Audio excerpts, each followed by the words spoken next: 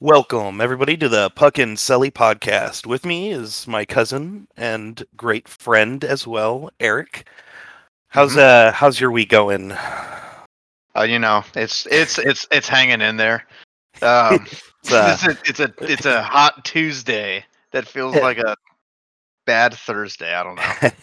coming off a bad Yeah, year into a hell of a start of a new year.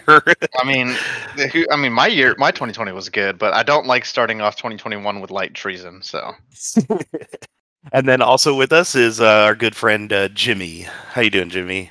Well, I'm doing well. I'm going to be honest. When you said great friend before, I thought that's when I was going to jump in, but that was still attached to Eric.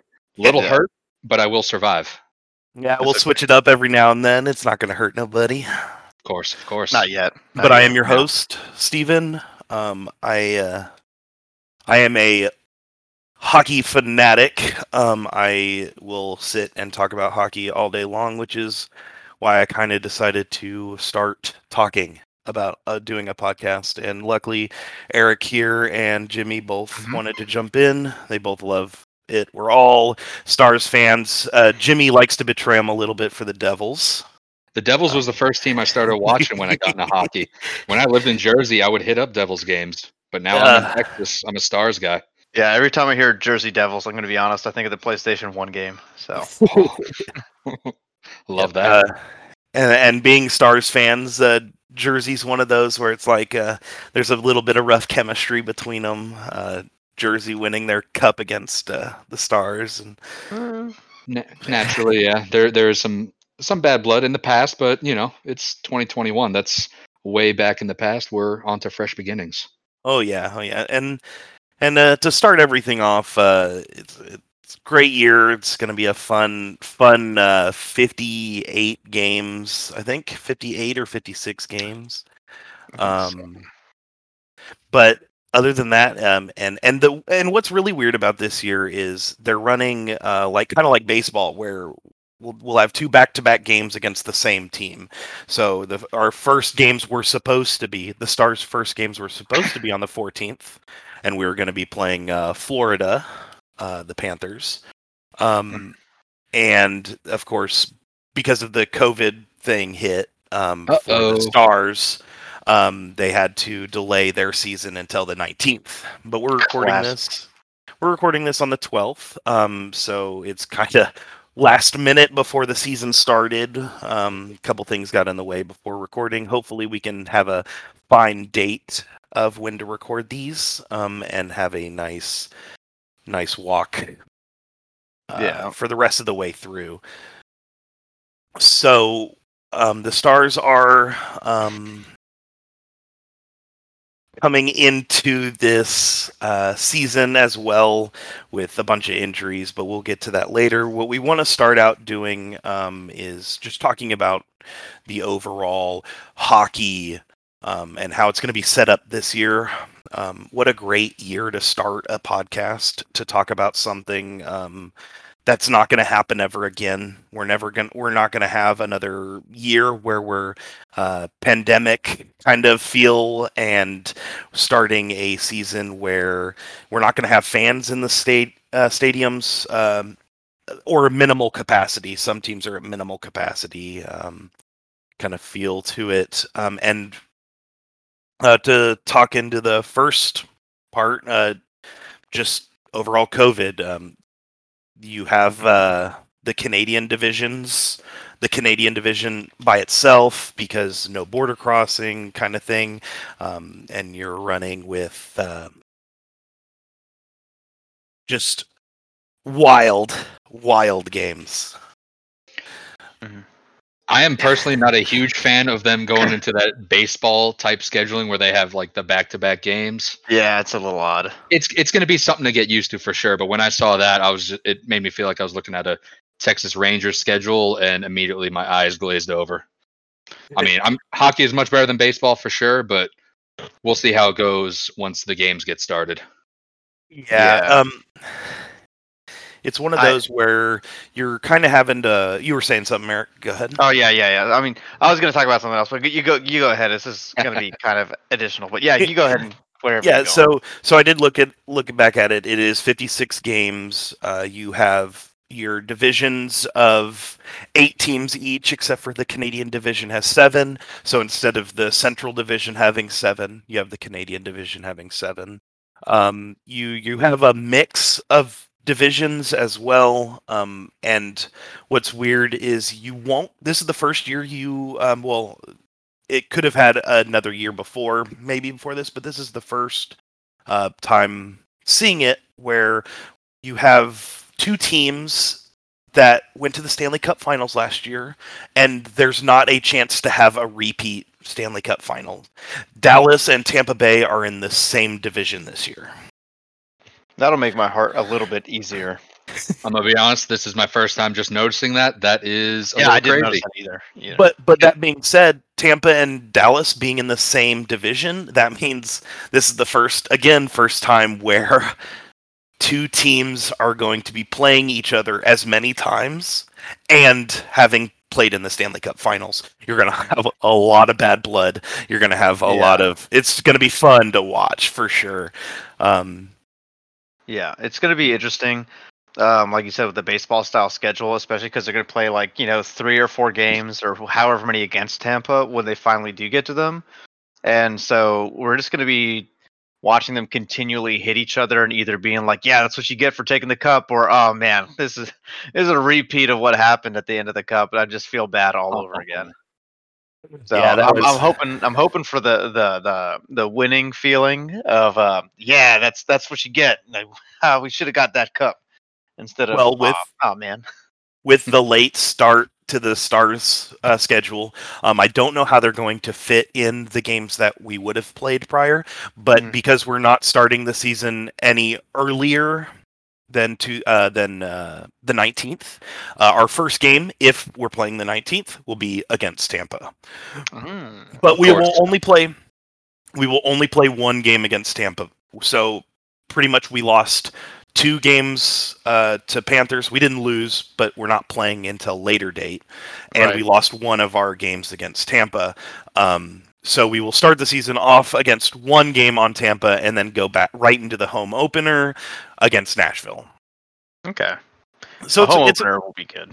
Yeah, it's really nice. We get to play Tampa, which will have a good little chemistry fight there. But we'll save the Stars talk for the end. That's how we're going to keep it. We want to cater to Stars fans. There's not a lot of Stars talk, even in Texas. A lot of news coverages don't hit the Stars. But we would like to talk just majority of all hockey and then hit the Stars at the end. So if you're a Stars fan, you can stay until the end and listen to the whole thing, and then you get all your Stars content at the very end. Yeah. I will say one of the things that could be a bright spot due to COVID is I don't know if they've finalized this for anyone, but I know that there's been talk of outdoor games. And if that comes about due to, the COVID restrictions, then I think that'll be a cool plus. Because going to an outdoor hockey game is usually something that only the Winter Classic has. So to be able to go to an outdoor hockey game for any fan would be really cool. So you bring that up, but and one thing I do want to point out to viewers is, like I said at the beginning, I'm a huge avid hockey fan. I follow just about anything. Jimmy is as well. He follows very much some hockey, a bit less than me. Not to put it too far down. And then drop me way down. Yeah, I know Eric, very little. Eric is on the little side. Mostly all his knowledge is going to be Stars based. Yep. So what he was saying with the Winter Classic made me laugh a little bit, because they do have outdoor games. They do have stadium series that some teams do play. The Winter Classic is something we're going to have this year, I believe. But the big thing about the Winter Classic is that it's always played on January 1st. And they won't have that this year. They'll be playing the Winter Classic some other time. They won't be playing January 1st. But they have the stadium series. They have outdoor games. They have stuff like that all the time. But there's going to be more of it this year. Yeah, see, that was a test of your knowledge, and you definitely passed on that. But yeah, no, but either way, I'd be cool. I'd be really excited because I don't think we've had too many outdoor stadium games in Texas. At least from my very No, limited that was our knowledge. first one. That was what was so Yeah. big about the Winter Classic being in Texas is you're not going to have you're not going to have something that big in Texas Yeah. with as often because you're dealing with hot weather. You're dealing with unpredictable weather. They going into the Winter Classic for the Stars, how good the ice was that day was amazing because it had stormed like 4 days before, and they were worried about not having and not being able to have everything set up. The ice might melt if the conditions weren't met. It was bad, but that's a great point as well. Jimmy was actually going to talk about that a little bit too with the outdoor games. That's true. Scrolling Twitter earlier today, I noticed that they're doing a outdoor Lake Tahoe series, Oh. and my original thought was, oh, they're going to be playing out on the lake and like doing stuff like that, and I was hyped. We're getting legit pond hockey, That but would be neat. yes, it would be neat. But But it they are seems playing. like But yeah, there's a what I butt coming. saw, it looks the big butt. They're building like an ice rink on the side of the lake, like on the I guess the banks before you actually get to the ice. So they have their own little ice rink set up next to the lake.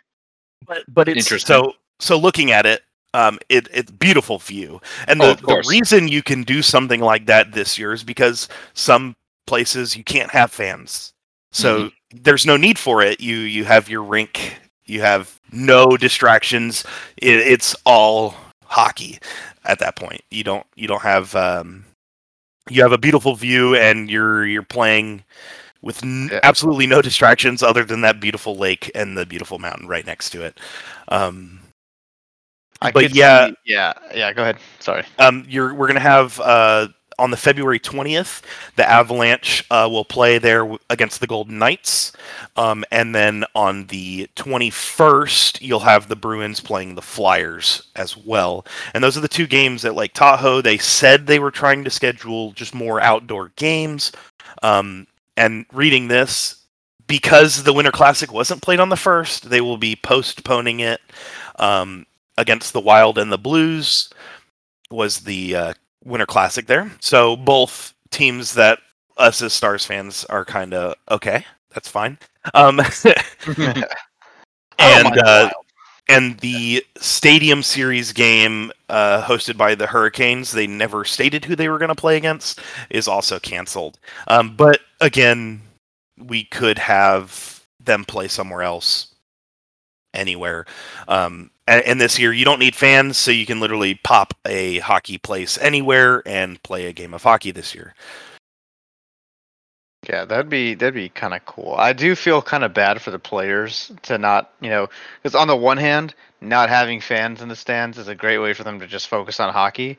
But on the other hand, I do feel bad because I feel like some of the energy is lost when you don't have the home team there cheering you on. I'm sure the away teams are like, oh, thank God. I mean, I'm not getting made fun of all the time, but Yeah, and that's one of the other topics for the COVID and kind of okay. the start talk was last year's playoffs. Mhm. We had the bubble experience. No players could leave, no players can enter unless tested, all that kind of stuff. And you had teams kind of fold out because of it. You had Boston, who was a great contender for the cup. Their goaltender decided he wasn't fit for the bubble hockey life. And I mean, I get it. Some people have kids. You're spending 3-4 months in a bubble, and you don't know when you're going to see them again. Kind of feel to it. So I feel for Rask. He had a great chance. They had a great chance of going to the cup. I think they lost against Tampa, or they lost sooner. And you got to kind of look at that experience and go into this year hoping that it's not going to end up being the same. Because the bubble hockey was a nice experience, but it's not something you want to just go do again. I don't think the players are going to enjoy even thinking about getting back into a bubble, let alone wanting to continue living with having to be cautious, not being around fans, all that kind of stuff. So we're kind of hoping to end this year on a good note. and having full stadiums for playoffs this year. For sure. Like you said before, like those bubble situations, those were a fun little one-off thing. I don't think the players want to have to go somewhere for a month without seeing their family, without seeing all their other friends, just to play the sport. I think they talked about that also in the NBA. It was a fun little one-off opportunity. Don't make it a trend. Yeah, I would honestly. I think that the players wouldn't appreciate that as much as a lot of the fans would. Like, I think what Dallas is doing with limited, and I know some other places are doing it, but again, I'm the one that doesn't know a whole lot about the other teams, so I know what Dallas is doing. But I know that what Dallas is doing with the limited, first come first serve ticket basis is pretty good. And I was lucky enough to be able to see the inside during the playoffs, and they had it pretty spaced out. And so I think that as long as people are taking the proper precautions, and you have that minimum number of okay, we can only have X amount of people in here, then I think that will be fine, because at least that's part of the experience for me. I'm sure it's part of the experience with the players too. And so Yeah, it's a rough thing to even think. Like you have players on all teams. yeah. Keynote being like Radulov. When Radulov's playing and he scores or he gets an assist, he's a very much a crowd pleaser. He wants the crowd to get into it. He amps up his game when the crowd gets into it, like we saw with the Winter Classic. He scored a goal, the loudest ever stands, one of the biggest hockey games. I think it was the second biggest hockey game overall. Hmm. And when you have a player like Radulov who feeds off that energy, you're kind of losing it going into no fans. So I figure players that eat eat up the fan kind of experience, like all of the Carolina Hurricanes with their wild celebrations at the end of the games, and what was they called it something, but jackass hockey or something like that. They had some wild Hmm. term for they're a bunch of jackasses or something like that. But I love it. They have every right to celebrate the way they want to with their fans and have an Yeah. experience for the fans. If you don't like it, you're not a Carolina Hurricanes fan. Like it's the Golden Knights do it at the beginning of the game. They have a big show. They did a lot the first year. They did a little bit the second year. I mean, it's teams are coming up with things to kind of get the fans into it. And it doesn't hurt to be original. So I have nothing against any of the fan hockey, and it always brings people Mhm. into the game. Yeah. So let's go into the next thing about this COVID kind of feel is starting out the year, we're going to have regular teams, and then you're going to have a taxi squad. Mhm. This taxi squad is taken up 5 players. These 5 players will not play in the minor leagues. Like when you normally call up a player, you're pulling them straight from the minor leagues. But because these players have to get tested and they don't want to pull up a guy that hasn't been tested from the minor leagues, these taxi squads will also be tested with the players. So they'll always travel with the players with the regular team roster, and you have these extra people. So if somebody gets sick or if somebody gets injured, you instantly have a guy who's been tested. You bring him onto the taxi squad. But that also takes away from people like Thomas Harley, where if for the Stars, or you have Corey Perry for Montreal Canadiens, where you bring in a player just to have them on the taxi squad because you don't really want to bring up your potential players, like potential all-stars, your prospects, and into the taxi squad to pull them up if some guy gets injured, but then they lose all of their give me the word. The game experience Yeah, they lose down at their the lower level. experience. Yeah, they don't get game time, so there's Hmm. no playing for them. They kind of lose spunk. They're not into it. They kind of get dry, and then you're bringing them into a full-on NHL game. Getting dry, you really hate to see that. Yeah. um, Dude. so I'm gonna so be honest. that's. Oh, go ahead. Go ahead. I was gonna be honest. I didn't realize the taxi squad thing. Every team had it. I thought it was just going to be a pool. of players that other teams could pick from. But now when you explain it, hearing that each squad is going to have their own little taxi thing following them around, that makes a lot more sense. Because in my head, when you first introduced that, I was like, wait a second, how is that going to work? I was trying to connect it to what they do in the MLS. They have like a pool of goalkeepers sometimes, and when multiple goalkeepers are injured or missing because of suspensions, they pull from just a goalkeeper pool, and Yeah, that can get pretty wacky sometimes. which is the other thing. A lot. I'm gonna bring up the Stars as an example, just because I know more about them and I can pull quick references. But like for the taxi squad, it's going to consist of 4 players and a goaltender. So you're pretty much gearing up 3 goaltenders. That one's not going to play. And for the Stars, when you're dealing with having 2 wonderful goaltenders in Bishop and Hudobin, but we'll talk about that later because Bishop's going to be out. But you're playing right now with Hudobin, Jake Ottinger, and you got Colt. Landon Bow, I think, is our other one, or something Colton. But and then you're dealing with when Bishop comes back in.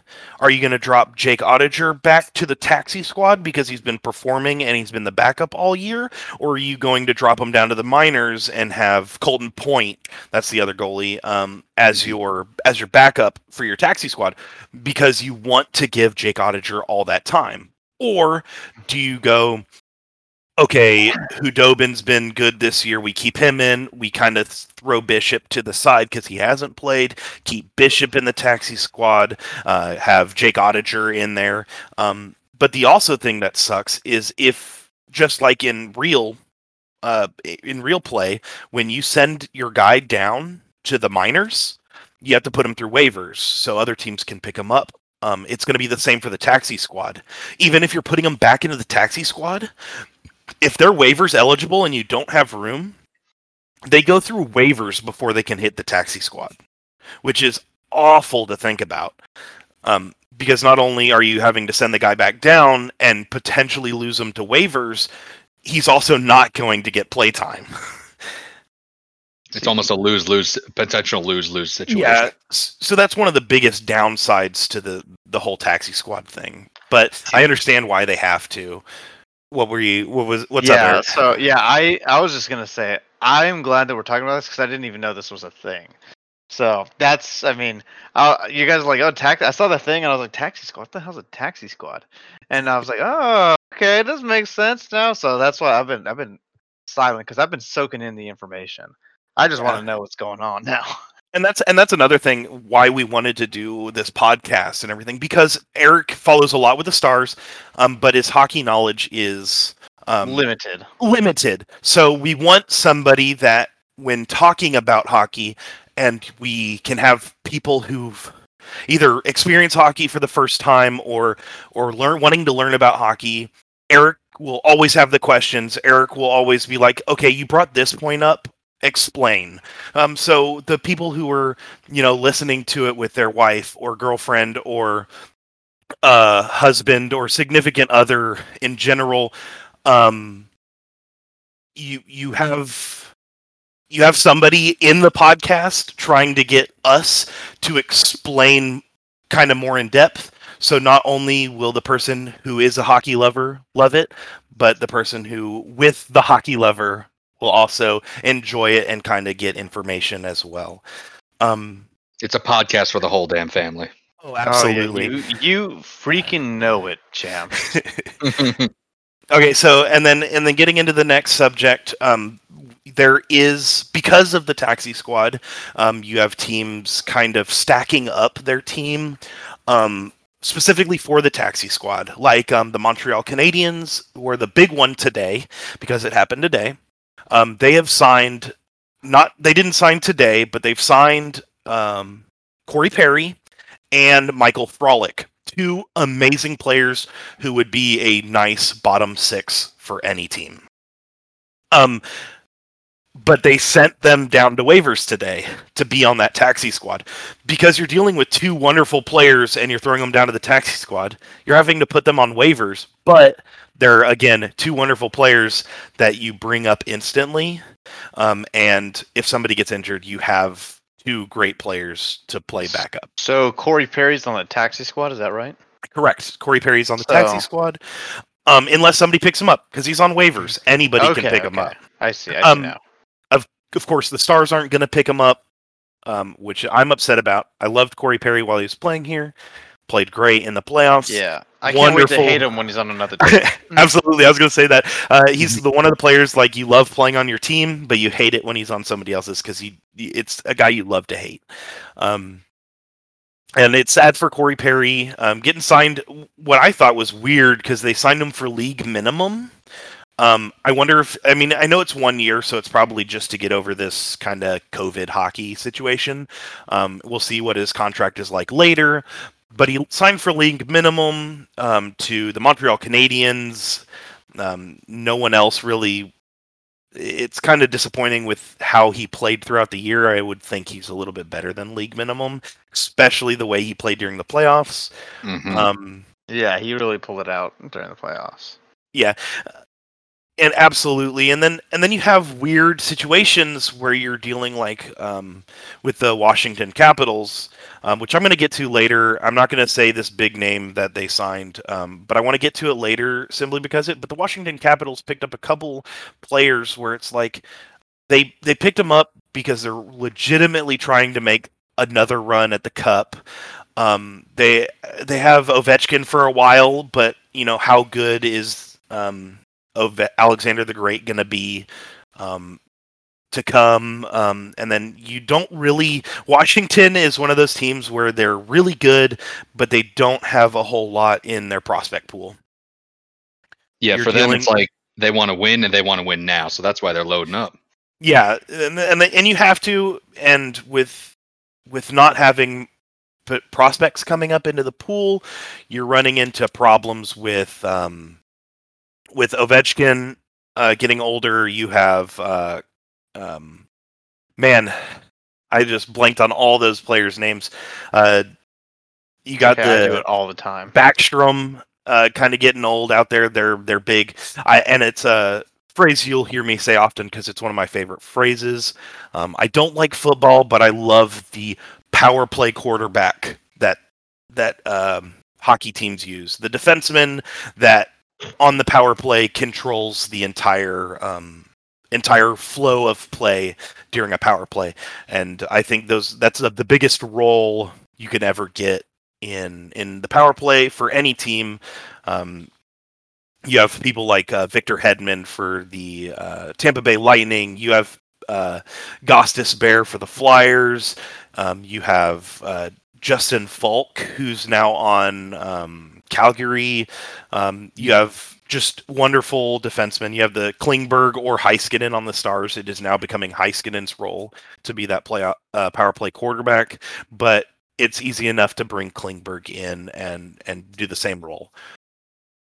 So that's a phrase you'll hear often. And then, so let's get on to the next one, which is the hot topic for this COVID stuff. Because every team can't sell tickets, they're not making a whole lot of money. Their replacement for ad revenue is ad revenue. They're putting the advertisements on their helmets. Thank God they did not touch the jerseys. That's all I have to say. Yeah. I love that they. Well, so everybody. It's only bad if this continues to happen after. Yeah, I don't want to get into soccer style jerseys. No offense, Jimmy. But I don't want to have. I had a student who came in the other day, and I was like, "Why are you wearing a Team Mobile shirt?" And she was like, "No, it's not a Team Mobile shirt. It's a soccer Bayern shirt." Munich. Yeah, Bayern Munich kid. Yeah, and I was like, "Oh, it just says Team Mobile, bigger than the team logo." There are some times you almost recognize the team because of that giant brand on their chest. FC Dallas has a big ass Advocare right now, although I think that's going to be changing to something else. Yeah. Now, what about if NHL did like smaller patches on the jersey, kind of like what the NBA is doing? I was going to bring in like it depends. Like a lot of people thought when Adidas took over, Adidas was going to put their logo somewhere big on all these jerseys when they just did the traditional NHL thing and put it right on the back of the neck. It's lovely. It doesn't get in the way. Reebok did it before, and I think before Reebok, it was Nike had our jerseys, made our jerseys. Um, but it's not really that bad. NBA does it really good, but the difference between um, the NBA and the NHL jersey look is in the NBA, you're pretty much wearing a tank top. It's not covering much of your skin anyway. Your arms are free to hang out. Um, you kind of don't notice the small patch, which I don't think you would notice the small patch Mhm. for NHL. But the biggest thing I would have to say is if they were to put the small patches on the NHL jerseys, is when you sell me a jersey, that advertisement better not be on there. I do not care if you have advertisements while you're playing the game, if they're on the jersey while the game is being played. Don't make them too wild. Don't make it like the Swedish Elite League where the whole jersey is covered in Oh, advertisements. disgusting. But if it's small, you can put it there. It's an advertisement. Make it to where like they have right now, where you can buy an authentic jersey or a replica jersey, but one has an advertisement, and you can buy it for cheaper, or one doesn't, and you can spend the regular full price on it, kind of thing. And that would give a little bit more options, but for me, I'd never buy a jersey with an advertisement on it. It Yeah. it kind of ruins the feel of a hockey jersey because yes, the jersey is something that represents something for the NBA, for football, for Mhm. soccer, but the You got it right the jersey, first time. You said yeah, football. yeah, Yeah. jerseys are in hockey have always been sacred. I feel like they've always been more sacred than any other sport. The jersey is the team's identity almost. And that's one thing I don't really want to get away from. So having a small ad might be okay. When you sell jerseys, please don't put ads on it. I don't want to buy a jersey and it have an ad on it. Hockey Yeah. and baseball are very much in the same area of Yeah. that sacred not Mhm. touching the jersey. I remember when MLB switched to Nike making the jersey, and everyone's like, "Oh my god, that swoosh is going to be all over the place." And I think people are still kind of upset about Nike doing the stuff. Yeah, So and I completely forgot about that the baseball is one of those very big look at our jerseys kind of thing, and yeah, it's a really nice feel to it. Yeah. But when you bring out stuff like the reverse retro jerseys, and you bring out the third jerseys and stuff like that, putting the ads or making the jersey look good and then wanting to put ads on it, it kind of ruins the unique feel that you're going to only have this jersey for 1 year. Yeah. I think that that's a good point. Like the limited edition jerseys should be 100%, ad free if they were to do that. Like I didn't know that the NBA was also doing ads on the jersey, so I went ahead and looked it up like while we're talking. And I see, yeah, I'm looking at like, for example, the Dallas Mavericks because I was like, yeah, whatever, we're in Dallas, and they have. I think that the way they do their ads on their jerseys is tasteful. It's very minimal. It's out of the way, but yeah, they have that like city edition jersey that they have, and it's like the different third jersey that they got going on. I don't know how if it's going to be limited edition or not, because I don't keep up as much as I'd like with basketball. But it also has the ad on it, and I was like, ah, come on, that kind of ruins the aesthetic of the jersey. So Yeah. Which brings us to the actual topic for advertisements is the helmets. They're putting mhm. ads on the helmets. I think that's the perfect way to do it. And Yeah, I think it's I not think like that hockey has the advantage in that area because I think in sports like basketball, you don't get that luxury where it's yeah, like, where else are they going to put it? They have to put it on the jersey. yeah, not everybody wears wristbands, not everybody wears sweatbands, Mhm. not everybody wears undershirts in Yeah, basketball. So you kind of have to put it into the uniform, but the only uniform is the pants and the and the jersey jersey. Yeah, for baseball. And football can do the same, but football's one of those where it's like their logos are American on their football. We'll helmets. do Yeah, American football. yeah. They don't have thank you. they don't have a whole lot of things. But like you were saying, yes, Eric, their actual like heart and soul of the hockey have the jerseys and they look really good. The heart and the soul is in the helmets for football. Their Yeah. jerseys are colored with numbers on it, but their helmets have their logos. That's their sacred kind of feel to it. Yeah, it is a lot more difficult for. I think even like American football for Jimmy could you could put the ads on the jerseys like they have in basketball, and I don't think it'd be a big issue. But if you mess with the helmets in football, because that's their big thing, the helmets. You put the ad on the helmet in football, it's going to be an issue. But I think for hockey, putting the ad on the helmet is great because I honestly don't think twice about the helmet unless it's a goalie's helmet. So Absolutely, and they're not. As far as I know, they're not putting the ads on the goalie helmets. yeah, That's good. So again, let's talk about some of of course, the wonderful ads on the helmets. some of them are as delicious. jokes. So you have somebody like the Scotiabank one on the Montreal, not Montreal, Toronto Maple Leafs. Every Toronto Maple Leafs fan is going to hate me after I almost confused them with Montreal, but Toronto Maple Leafs has the Scotiabank, which it's wonderful on their blue helmets. So they have their blue jerseys and they got their blue helmets. And on the logo for Scotiabank on their blue helmets is a white logo. So you keep traditional with the Toronto Maple Leafs color. You have blue and white. Your helmet's blue. The Scotiabank emblem is white. What I didn't understand is if when they're away and they have their white jerseys on, they have these beautiful white helmets with a red Scotiabank logo on it. so it kind of like it's like why you could have put it in blue and it would have been fine. Talk about a mood killer. Yeah, so the Scotiabank one was kind of funny for me. It doesn't bother me any. But then you go to Calgary, who's also rocking the Scotiabank one, and on their red helmets, it's a white logo, and on their white helmets, it's a red logo because the Scotiabank S is red. But do you have to put? Everybody knows the logo. If you were born in Canada, which I'm not, and I know the logo for Scotiabank,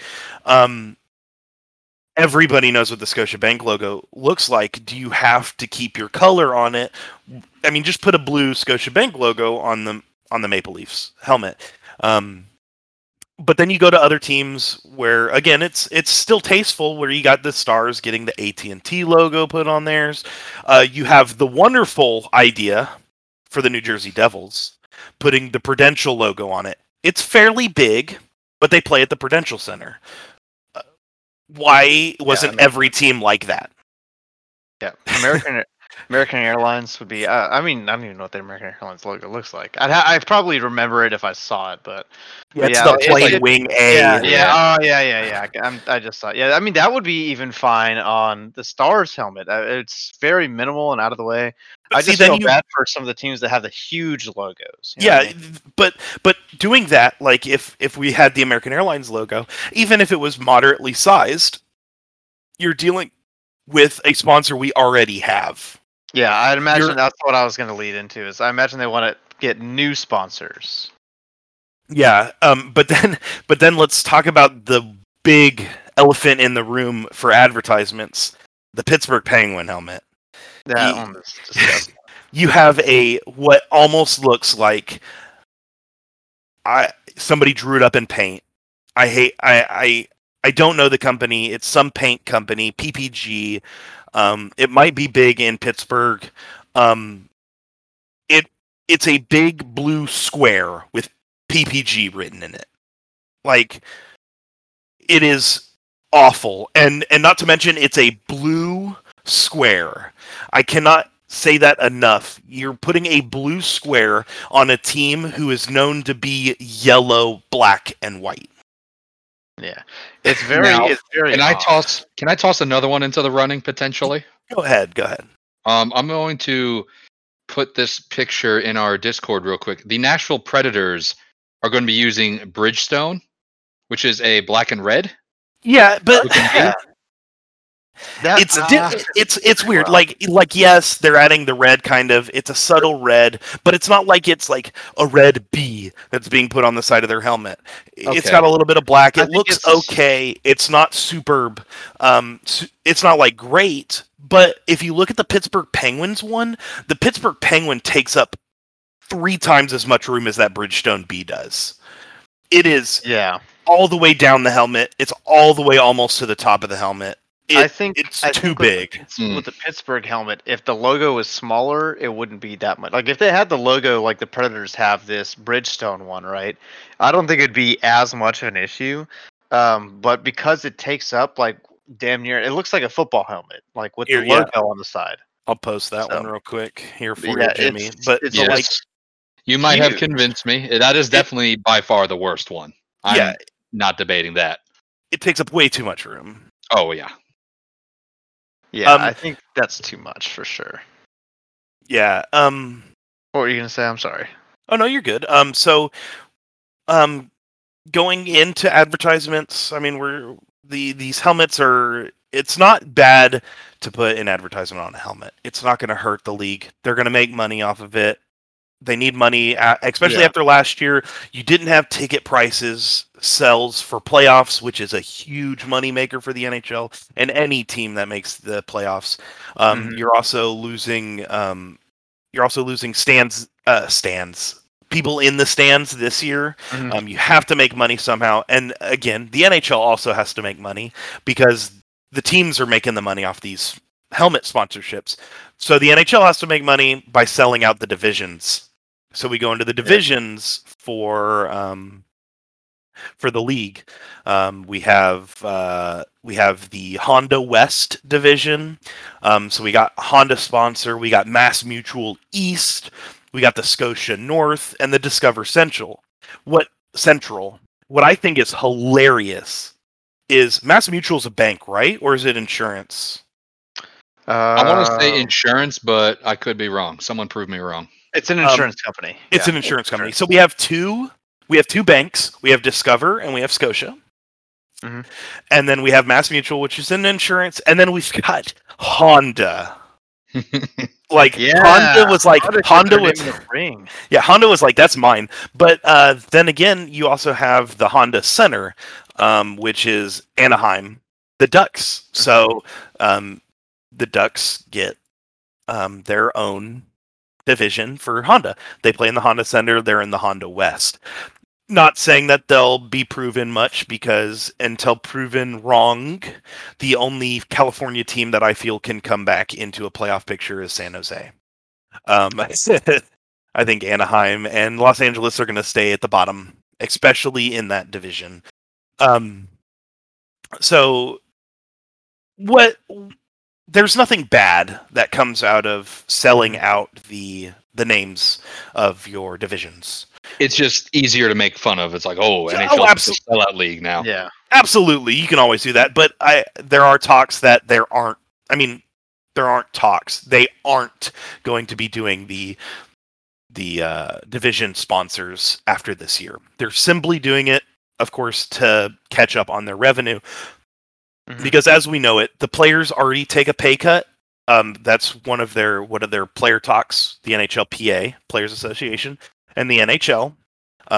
They have meetings every couple years. They have meetings every year, but every couple years they put in the bargaining agreement, which is like, we'll play for this long, we get this much money in for investment kind of thing, and here's how much it increases.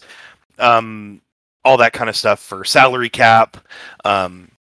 So you have these, and that's what causes lockouts when the PA and the NHL itself can't agree on a term for pay and all that. So going into the season, they had a big talk about what cut the players will take and what cut the owners are going to take. And as the years after this pandemic happen, they're going to be paying out that missing money. And so one of the things that kind of pushed this year to start was the players kind of taking a less amount of money this year but being paid back eventually.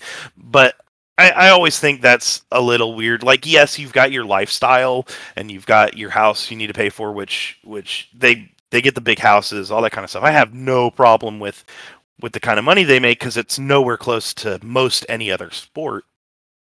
Mhm. Um, and they have to keep up with their lifestyle, but taking a pay cut, and getting it paid out later shouldn't have been as big of a deal as it was. And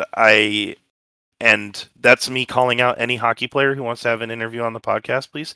But Wow, subtle. but there, it's an odd perspective that I would love to learn from. Like, what causes that? Of course, you don't want to get paid less. You never want to get paid less. But Never. what causes that pay to all of a sudden, be not enough? You take a cut for a year because you only know it's like at the beginning of this, we figured out they finally got the vaccine. People will start getting it. What caused you to go, no, we don't want to take less money? And of course receive it over later, but of course you probably they have a lot of expenses that I don't know of. They have to pay their scouts, they have to pay their agents, they have to pay for their medical issues because Lord knows that happens. I say it's definitely a benefit that they have in the writing that they will. This is just a temporary thing. They're going to get their normal money back at some Mhm. point in the future. If it was in the writing, like, "Hey, we're cutting back big time. We don't know when you're going to be paid normal. Sorry," then I could see where we would have a lot of issues. Yeah. Yeah. I'm kind of I get it, but I'm also kind of like, damn, that like shocked that they're not getting, that pay. That sucks for them, like big time. But like Mhm. I definitely understand the reasoning. They lost a lot of money. I mean, through no fault of their own, through the COVID stuff. But you have to recoup it somewhere, and I'm sure they understand. But I'm sure they're also pretty miffed about it too. Like, okay, well, shit, man. Like, so it's interesting because I think you guys had mentioned that before, but I don't think I ever really quite like it registered for me until just now. Yeah. Um, and then going on for the sponsored divisions, I wanted to kind of get into the divisions. We're seeing new divisions this year because you have to cut off Canada from the rest of the world. They don't have open borders. Well, they have semi-open borders. You have to stay in quarantine for 14 days before you can actually go into the country. So you can't have a team like the Stars go into Canada, wait 14 days before you play a game. You kind of have to Yeah. play it out. So you got let's start out with that one. We're going to start out with the Canadian one, which is huge for Canada. Like you you've gone through Huge for multiple Canada. years. Huge for Canada. You've got a wonderful division. You will always see all of the players playing that are like of the Canadian teams playing against each other. These Canadian teams are always huge rivalries. They, for some reason, the rivalries in Canada are so much bigger sometimes. You have Edmonton constantly playing Calgary, which is a fun one. You have Montreal playing Toronto constantly. You have Vancouver jumping into that mix. So let's go ahead and talk about who your predictions are for maybe either taking the series, or kind of the 2-3 teams that are going to be battling for the playoff spot there. What are your thoughts on that one, Jimmy? Oh my! Were we focusing on Canada this one? Yeah, this one's for just Scotia North. Yeah. Oh God. I really have no experience or no research, so I'm going off the cuff. I Oh, want to give absolutely. I want to hear it. Eric's going to have a wild one too, and Oh I want yeah. you guys. I want you guys to kind of give your opinion before Balls I to the spill wall. out. You Yeah. know. yes. I've already got my arguments prepared. Jimmy, you're falling behind. I am falling very behind. Shows how much I prepared. Mhm. My gut is telling me Edmonton Um, that's a wonderful pick. Edmonton's going to be because fantastic. because of only one name, Connor McDavid, right? Yeah, I mean, Yeah. you got Leon Draisaitl there too. You Okay. cannot count out Leon Draisaitl. He had the, he was, if not, he was the Art Ross winner this year, for the most points in the NHL. Um, but I mean, McDavid, you gotta give it to Yeah, I think McDavid. Edmonton, I think McDavid, I think they got to win this, and I'm basing that off of no previous research, just my gut. I am ready to be proven wrong, and I'm ready to hear Eric's arguments. All right, Eric, so go here ahead. we What's go. yours? My pick is between Calgary and Vancouver. Vancouver only because their retro jersey is so cool, and Calgary because I don't know, they made it into the final. They made it into the playoffs last year, and that's all. That's all I got. That's all I got. But they didn't make it. Completely random. Technically, they didn't make it into Technically. the playoffs. The Stars Oh, kicked them Oh, out because it yeah. was the play-in ones. But Calgary is a wonderful candidate See, for that's that. what I said. Um, You Van- read my mind. Vancouver, Vancouver, I think has a chance simply because it's a team. It's a team that did they did that? I don't know if they made the playoffs. I have to look that one up. But it was a team that can come in and they have all of the young players. They have great young players. They did make the playoffs. They knocked the Blues out of the playoffs. They knocked the Blues out of the round robin rounds, the play-in rounds, and Yeah. came in and played Las Vegas to start it out. Um, I shouldn't say play-in rounds. They might have not played the. Yeah, they did. Okay, so that being said, Vancouver's a wonderful young team. The only downside I see to Vancouver not making it, I have not seen who their new goaltender replacement is, but they lost Jacob Markstrom, which was their goalie for last year, who is now playing this year. With Jacob Markstrom is playing with Calgary, which goes to the Calgary one. Calgary's a wonderful candidate, but for Dang, me, I accidentally picked two really good picks. but for me, I think Toronto's going to take it this year. Toronto is the meme playoff team. Everybody's like, they have it all on paper. There's no way they can lose it, and they lose it.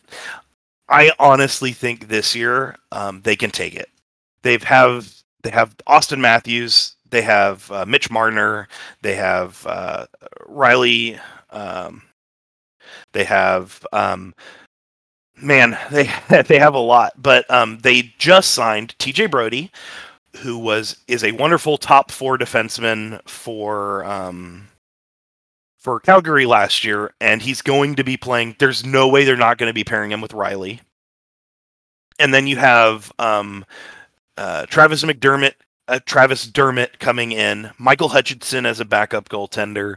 You have Joe Thornton being signed by the Toronto Maple Leafs. Man, Montreal. Both of those teams are going to hate me.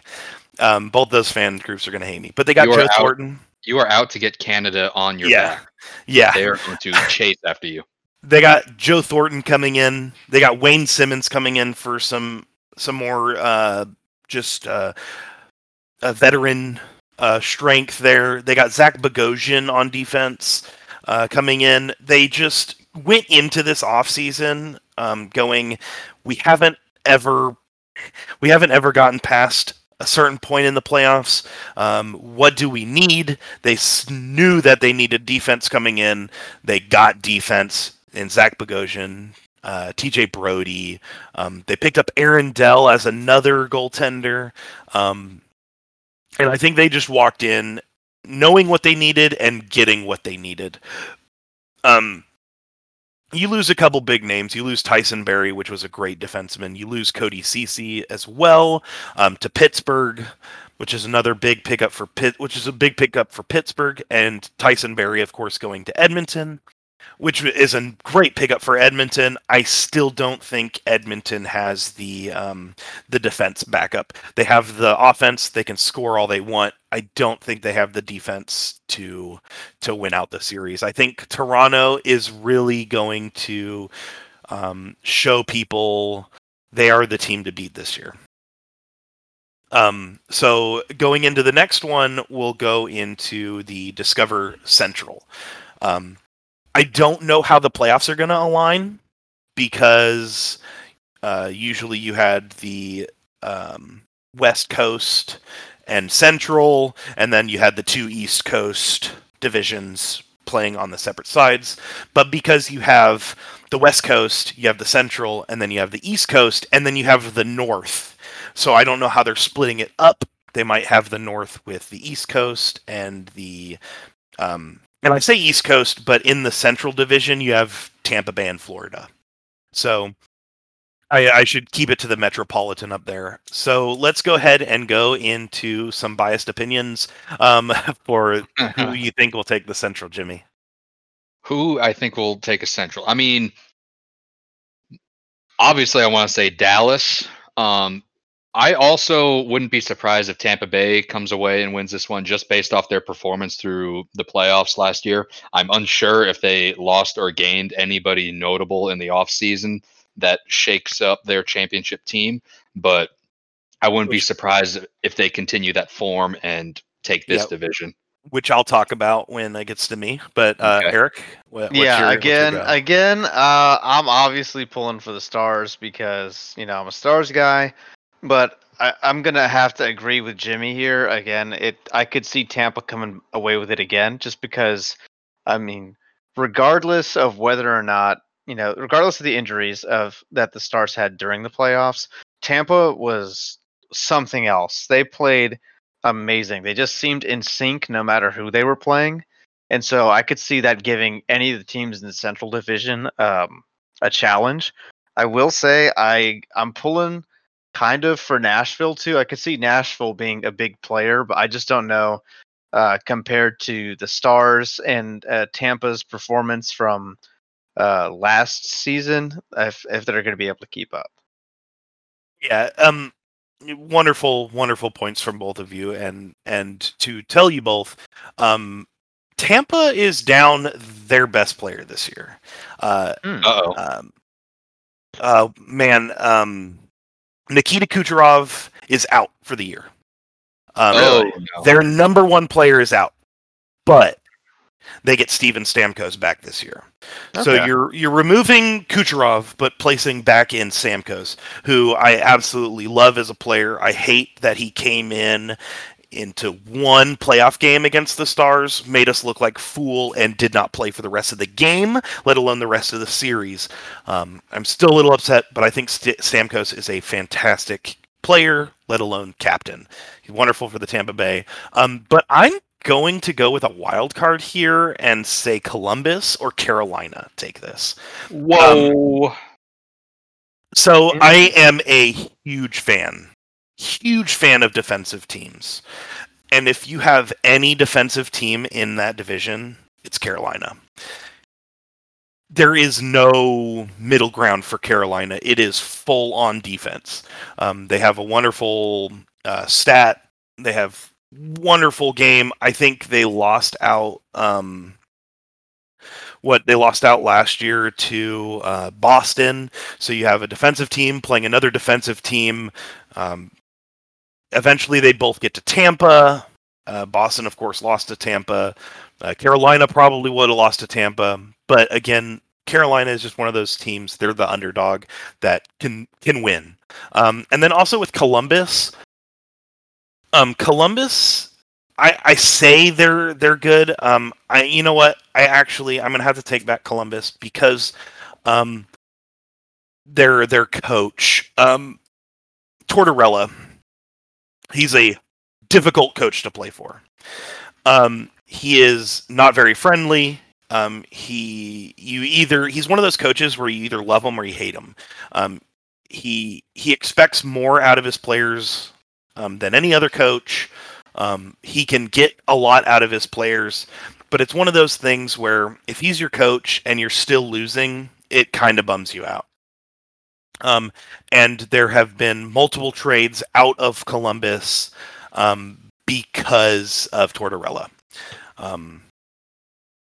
Wonderful coach, of course. He's won championship. He has a right to be the complete asshole that he is. Mm-hmm. But when you lose players like Sergei Bobrovsky, when you lose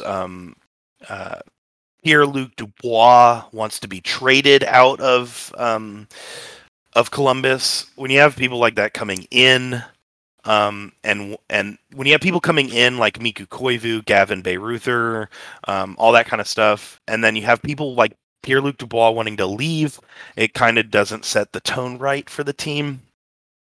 But I do believe Carolina can definitely play their heart out, and win some of those games. So it's for me, it's a toss up. I think either Tampa or Carolina is going to take it. The only reason I'm not going to say Stars have a chance to take the division is because we are out Sagan and Bishop for the beginning. For as long as we know, they might not come back until the playoffs. So we're out Bishop and Sagan. We have great young players who can jump in, but the Stars, I think we're going to count them out for the top of the division.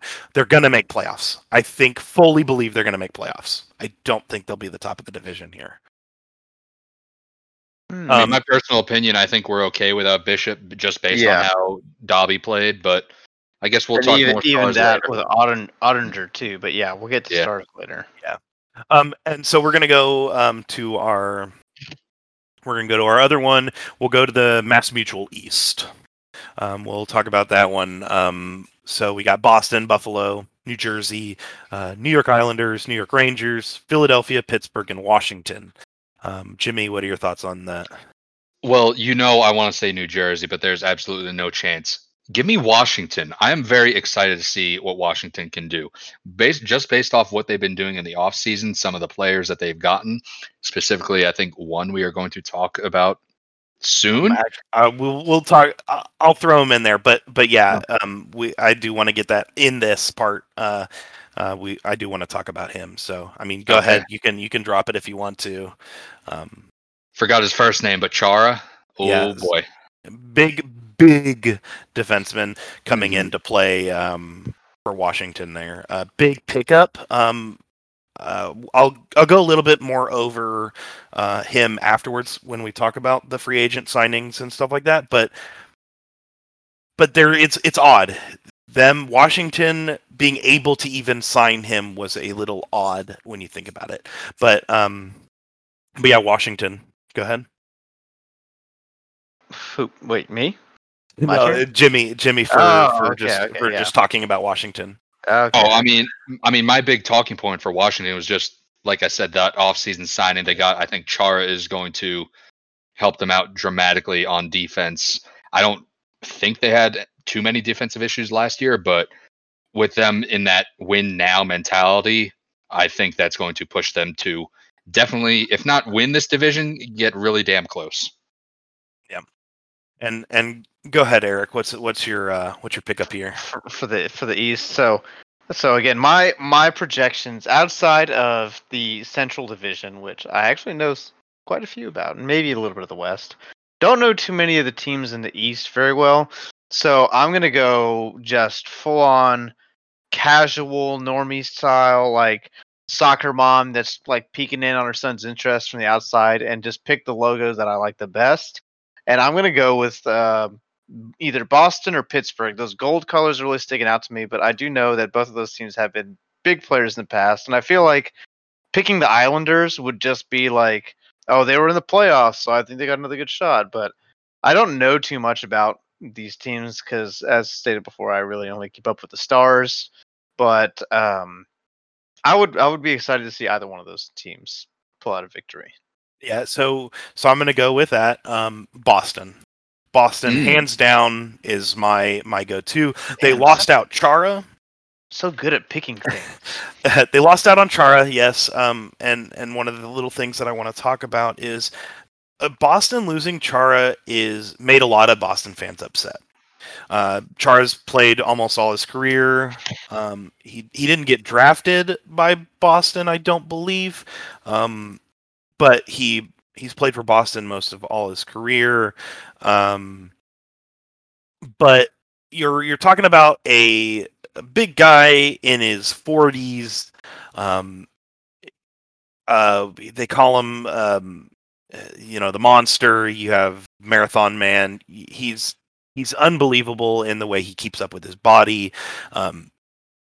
He can play but I don't think losing Chara hurt Boston that much. When you have quote unquote the best line in hockey with Bergeron, Marchand, and Tyler Pastrnak, or oh man, people are going to hate me if I have that wrong. David Pastrnak, I did get it wrong. I was thinking Tyler Seguin because Tyler played for Boston. Yeah, they're coming for your neck now. Watch Yeah, out. everybody's Better going to be watch jumping out. on my ass. But David Pastrnak, Pasta is going to come in, just like he always does. He's a consistently solid player. He's got veterans like Marchand and Bergeron.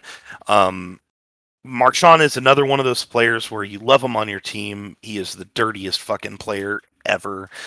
He's wonderful in his kind of just, I want to say, artistic assholishness. There's a YouTube compilation for the people who don't know hockey. You can literally look up Marchand Slewfoot, and it's all of his. If you guys don't know what a slewfoot is, it's almost like a trip, but you put your foot out and you pull the player over your foot, so you're purposely pushing them to fall. Like that little schoolyard trick where your best friend gets behind. Oh yeah, Gets you behind the tabletop. guy and you push him over. Yeah, you tabletop him. It's kind of like that, but you're using your own leg. You're pulling them back over your own leg. So it's dirtiest stuff ever. Marchand, I hate him, but he's the only player that I ever think I can go.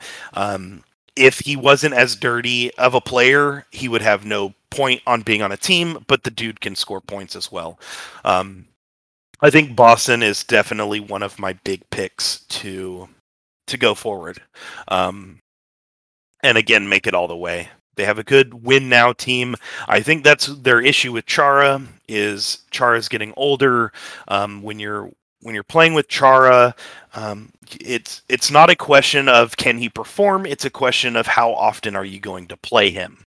Are you going to play him as a third line, third pairing defenseman? Are you going to have him sit out a game because you're bringing in your young defenseman? How often are you going to sit him out a game? And it kind of ruins it with him being the captain of the Boston Bruins.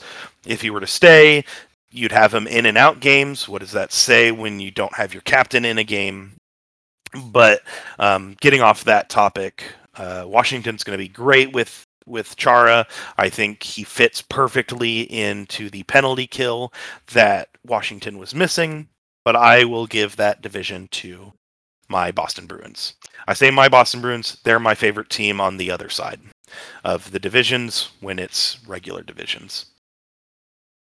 So let's go over to the Honda West, Jimmy, the wonderful California teams, and a little bit of the weird Central look. Yeah, so my heart is split between St. Louis and Las Vegas. Mm. I know, interesting picks. I mean, I just know St. Louis has always been a thorn in our side as a Stars fan. Mm-hmm. I don't remember how well they did in the postseason or during the bubble. I just know they can always be a threat when they want to be. And Vegas, I know the Stars ran into Vegas in the playoffs. I wouldn't be surprised to see them get on top of this division just based on how good Vegas has been the past few years. They seem to always stick around. I haven't been keeping track of what they've done in the off season, so I don't know if they've regressed as much. But I wanted to pick up something else real quick. okay, go for it. With back, I'm going back a division, maybe two. Washington Capitals also picked up Henrik Lundqvist. Ooh. So that's another big one. They actually got a goalie, but they lost Holtby. And that's where I go to the other one, where Eric picked Vancouver, because, of course, Vancouver's got the amazing retro jersey. But Vancouver lost Markstrom, but gained Holtby. Vancouver gained Holtby for a goaltender. So that one's going to be a fun thing to go back. So, but going back to yours, yeah, Las Vegas and St. Louis are two wonderful teams. I hate to admit ever that St. Louis looks good. I hate them both so much. I don't have a problem too much with Vegas. St. Louis. They're just newcomers. Yeah. They're new kids on the block, and suddenly they're hot shit. I'm like, guys, act like you've been there before. Yeah. And what's your call on this one, Eric? The Honda So, West. I mean, I agree with Jimmy's picks. I definitely think that Vegas is a big contender. I mean, they've been around for such a short time, and they just continually make the playoffs and stuff like that. So, or the finals, or whatever. And they're just consistently good. They fight hard and occasionally a little dirty, but it's one of those things where St. Louis and Vegas both are either really, really bad for the Stars, speaking as a Stars fan, or they're, like we wipe them. There's no in between. But I would like to say I'm also keeping an eye on the Minnesota Wild. Um, Mm. I keep up with the Western, at least some of the teams in the Western Division, a little bit more than some of the other divisions. Like I'm a big San Jose fan, but with the loss of Pavelski and now I think Thornton now too, right? Is Yep. that yeah? So without those two guys, they just haven't been doing as well because I mean they were Pavelski came close to a Stanley Cup with the Sharks, and then they lost it, and they were still good for a while, but in just the last season they were just bad. And so I'm keeping an eye on the Wild because they're a pretty good team. They're pretty kind of out there, and I like to kind of pick those. I guess in my mind, surprising. Again, I might be completely wrong. And if there's somebody out there that wants to be like, "Yo, dude, you really don't know what you're talking about. You shut up. Now's the time." But I'm gonna go with the Wild. I want to see the Wild pull something wild out. Get it? Oh, Pun intended. clever. But yeah, that wasn't really planned, and I feel bad for doing it. Um, but yeah, I want to see the Wild pull something out and kind of be that shocking one that nobody really expects. I think everybody expects St. Louis and Vegas. Maybe they expect the Wild too, but I want to see them come up. Yeah. So I'm gonna say the everybody's gonna pick this one kind of thing. I'm surprised neither of you even said anything about them. You know Um, me. I have to say the Colorado Avalanche for this Oh, division. well, Ugh. they I have hate McKinnon, right? I hate they got Nathan McKinnon. Yes, they got Nathan McKinnon. They got Gabriel Landeskog. They have Cale Makar. They have what a wonderful team, mix of young players. This is a team I'm going to hate all year because if anybody's going to compete with the Stars every year, it's going to be Colorado. But I think Colorado takes this. That being said, this is one of the toughest / easiest divisions. When you look at your teams, you have St. Louis, you have Vegas, and you have Colorado. And then you have San Jose, Los Angeles, Arizona, Anaheim, and Minnesota, who didn't really do too much last year. You have three top dog teams coming into a group of teams that need to prove themselves if they're going to make playoffs. Have the Um, Kings really fallen off that much? Absolutely. Yeah, Oh yeah. boy. I remember when the Kings were big contenders because I just remember getting our ass kicked by them a bunch of times, and then Yeah. just going to like the Kings. Oh, those losers! All right. Yeah, one of the big things I do love about the Central Division is we have a very difficult division. It is going to be one of the toughest divisions. You have Dallas, you have Carolina, you have Florida, you have Tampa Bay, you have Nashville, um, and then you have Detroit. Like, so you have those games out of the year where Detroit's kind of in this middle ground between what players do we keep versus who's our prospects, who's coming up. Mm. Getting rid of people like Justin Abdelkader, getting rid of just these second or third line players, and then just bringing in a bunch of prospects. They're literally trying to rebuild their team from scratch. Scorched motherfucking earth for Detroit. Hopefully they get a really good team coming. I hate Detroit with a passion. I miss playing against them. and it being good games against Dallas. They have Monza coming up. They have a couple other big names. I haven't been really too paying attention to Detroit. They've been kind of falling at the wayside. I don't feel much of coming up into there, but they're Detroit right now. They're not anything special. But let's get into the big topic for like the way early predictions here. Who do you think we're going to see in the Stanley Cup Finals? I'll let Eric go first on this one. Let's hear your top 2 picks for the Stanley Cup Finals. Top 2 picks for the Stanley Cup Finals. Okay. Not knowing how the divisions are set up, so you just have to pick. You have to pick one from one division and one from another. Yeah. So, just with the last 2 teams possible at the end of it all, I would assume probably I want obviously to put the Stars in there. I'm gonna put Tampa Bay in there, and I'm gonna go. I'll go Colorado. I'll take your pick on that one, Steven. I think Tampa and we can Colorado. see Colorado in there for sure, and I'll put Tampa Bay in there for round 2 of Stanley Cup. Yep, that's a I feel solid. like Tampa Bay is a safe bet, and Colorado probably Absolutely. is too. But like you said, they've got so many players, and I don't know if you know this, but they got Nathan McKinnon, and Boy, did we hear that enough. oh man, cannot get enough of Nathan McKinnon apparently. So I think we're going to see that going forward. I think that The 2 giants. that momentum is going to carry forward. Yeah, Jimmy, what are your 2 picks for your final 2? Well, all this Nathan McKinnon talk really has me horned up for Colorado now. I can't believe I left them out of my discussion. And to be honest, that's all on me. Once I saw St. Louis and Vegas, I was like, ooh. But you brought up good points about Colorado. I think it's going to be Colorado and Washington. I think the Capitals, they're going to get the Capitals are going to get one last gasp, maybe get Ovechkin another cup. But I think it's going to be those 2 in the final.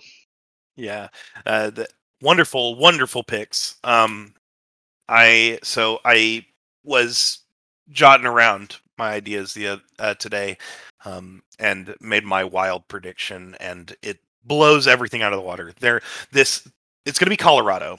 I want to say Colorado is going to make to the Cup Finals, but this other team, that I have going to the Stanley Cup Finals, isn't even my top team for the division.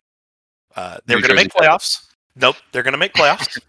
But they aren't going to be the top of the division. I think it'll be Colorado versus the Philadelphia Flyers. Whoa. The Flyers. An inspired choice, my friend. Do elaborate. The Flyers are a team that it's on its last leg. They choose to go for it now. Their next window opens maybe 4 or 5 years from now. But they have Voracek, they got Giroux, they have 2 wonderful veteran players. Ooh, man. And then they have Shane Gostisbehere for their defense, who's kind of one of those players that keeps quiet. Like the Stars have Lindell. You have players like oh man, it's hard to point out because they're all quiet players. They're all quiet defensemen. You never really, unless you root for the team, you never really know who they are. You have Sami Vatanen, that was on New Jersey. I don't know where he's at now. But you have these silent defensemen who are just wonderful players. They're great defensemen. They don't score a whole lot of points, but they will put up enough points, but always be back on defense. And the Philadelphia Flyers have 2 outstanding goalies as well. Except I think Michael Neuwirth. I don't know how to pronounce his name. I think he's playing in the Swedish Elite League this year. but you have, of course, our Giroux. You have Travis Konechny, weird name. You have Nolan Patrick, who's coming up. One of the big names that was out of the draft. I think it was Nolan Patrick and Nico Hersher for New Jersey Devils, and then Miro Heiskanen. That was the top three in that draft, and I think Nolan Patrick is going to surprise some people. They have James Van Riemsdyk for a forward. They just have a lot of players, like I would say with how Vegas was. When Vegas started, you have a team that's coming in from an expansion draft who nobody on the team is a number one player, but everybody on the team can fit on the second line somewhere. So you have 4 lines of second line players. So when you're playing for your bottom 2 always pair up to be better than your first line. To be as conveniently consistent down your entire lineup. And I think that's what they're doing here. They have Brian Elliott and Carter Hart as their goaltenders. Carter Hart is amazing. Brian Elliott was the goaltender for Tampa Bay before they got Vasilevsky. Brian Elliott, nope, Bishop. Brian Elliott was with St. Louis with Jake Allen. But I think they're a solid team all the way down. I think they're very underestimated. I think they can definitely pull a cup run this year. A very surprising cup run, especially with Giroux and Voracek getting just out of their prime. I think they can pull through, which is going to be a surprising pick for everybody. What are your guys' thoughts on that one? Well, you've said things, and you make a lot of good points. And I don't know enough about them to dispute those points, so I'm just going to take it as fact. So I have something to add, a little addition to the postseason stuff that we've been talking about. Yep. I don't know if we were going to bring it up, but we are not having any wild cards this year. Did you know that? I did not. How are they setting it up? It's going to be the top 4 teams from each division are qualifying for the playoffs. Okay.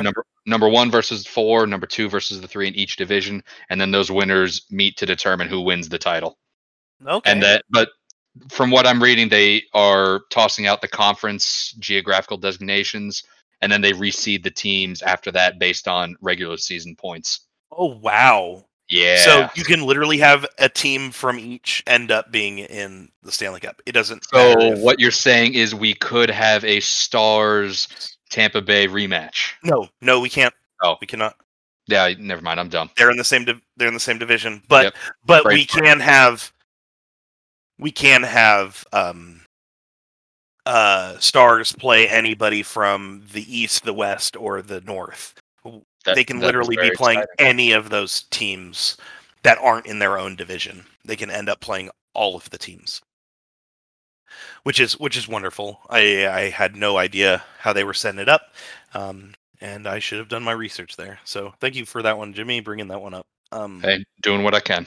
Let's talk about a little small thing. Then we'll go into our reverse retro jersey kind of looks. We're going to go to the one I kind of skipped, but the offsides rule. I don't know how much you know about offsides. Offsides is this funny little thing where you have this blue line, and the player with the puck has to move the puck across the line before their body crosses the line, or any other player from their team crosses the blue line into the offensive zone. This has always been a problem with trying to catch. There's so many reviews on this subject. There's this player's dragging their foot. Is it behind the line? Does the puck cross the line before their back foot does? All that kind of jumping. Did the player drag his foot long enough? Did it come off the ice? The blue line is no longer a line, but a plane of existence, like a touchdown in American football. if your foot is lifted, as long as it is behind the line, it is not offsides.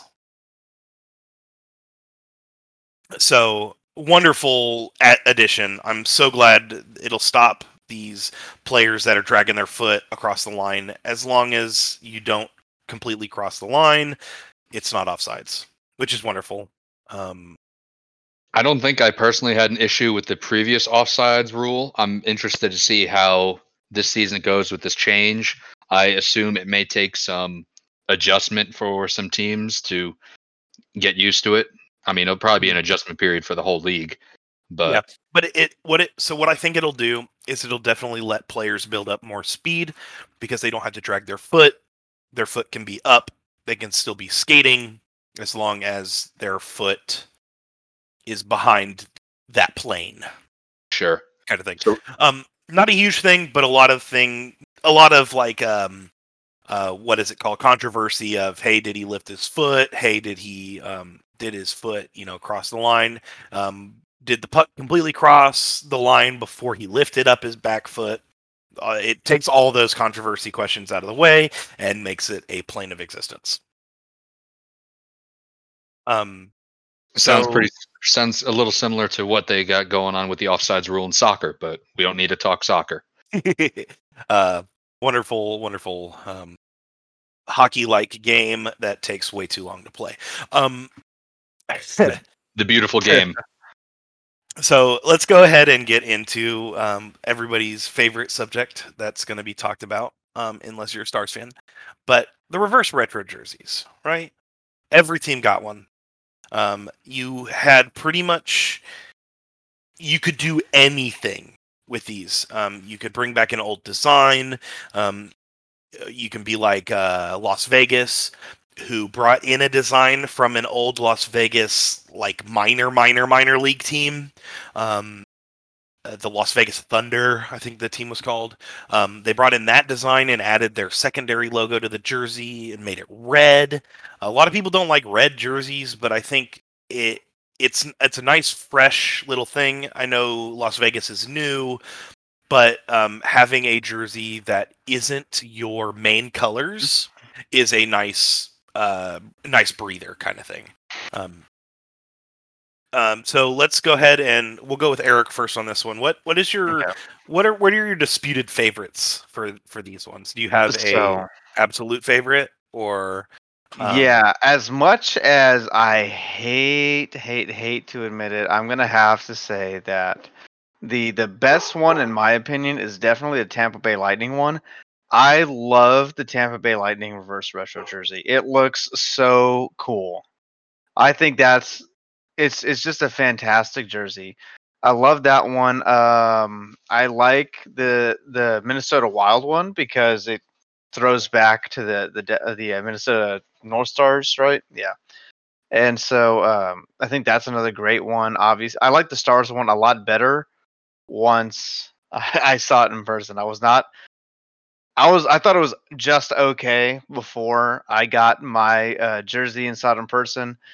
But now looking back on it, I really like that one. I think Calgary and Carolina have some pretty good ones too, but I'd have to say top three, with number one spot going to Tampa Bay, number two probably going to Dallas, or actually to the Wild, and then three going to Dallas, just because Dallas is my team. yeah. But And close runner up to Calgary. we'll throw our worst in later because we're gonna Yeah. discuss the worst, of course. But no, great picks from all three. I love Tampa's jersey is wonderful and beautiful. It brings them back to the last time they won the cup. So it's funny that they bring this one after they just won the cup. They come in and bring their old jersey from when they originally won the cup in previous years. And then you have, of course, we're Stars fans. The Stars are going to be in there, and of course, we're Stars fans. Even though we hate Minnesota, the North Stars logo is a Dallas Stars franchise kind of thing. Yes, it was in Minnesota, but we love the North Stars stuff too. It's part of our franchise. Minnesota can hate us all we want. Don't hate us, hate Tom Green. But Jimmy, go ahead and what are your top three, and kind of like if you have any outliers that are like this jersey looks really good kind of My thing. out my outliers, I'm going to give it to the Stars and the Devils. They are obviously my big teams. I have the reverse retro jersey in my closet right now. I'm personally, I want to try and pick three teams I don't really follow that well to um, critique and appreciate their jerseys. But I love the Devils red and green. They finally Hmm. have this green primary jersey. I'm very excited to see how that Yeah, looks on the ice. yeah, that was the question going into this reverse retro. Is Jersey had to do one thing. New Jersey had to do one thing, and it was to bring back the green. And Hmm. boy, did they bring it back. Oh yeah, a lot of people were mad. They're like, "Why isn't it a black? We need a black jersey. We need a black Devils jersey." I'm like, guys, this green one is going to be hot on the ice. We'll get a black jersey eventually, but this green one for now. Yeah. Oh yeah.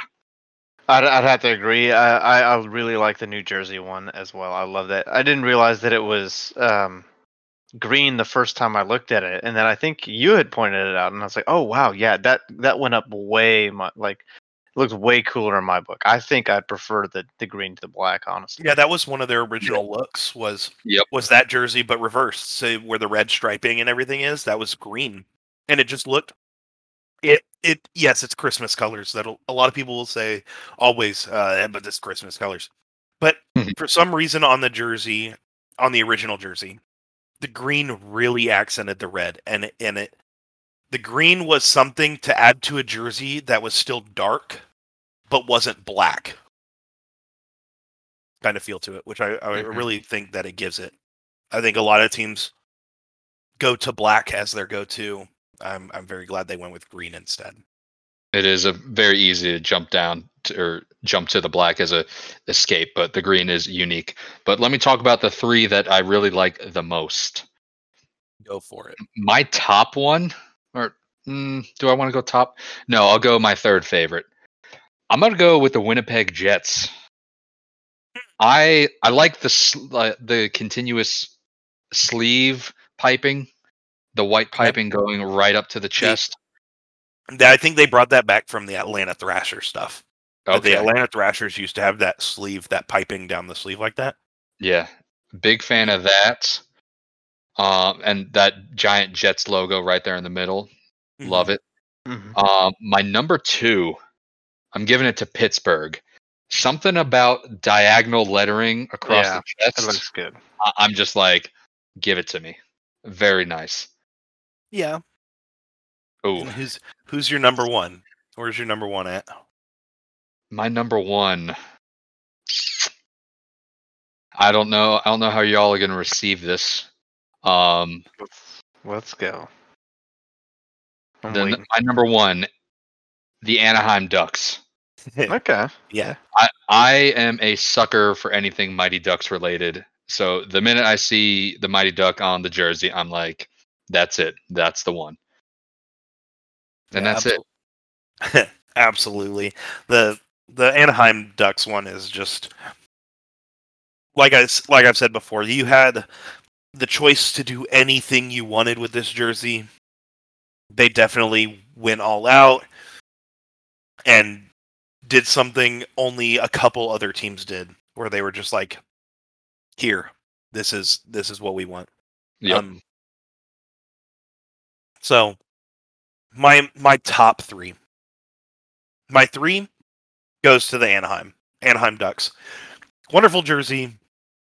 One thing I can point out more than anything else with that jersey is the lettering.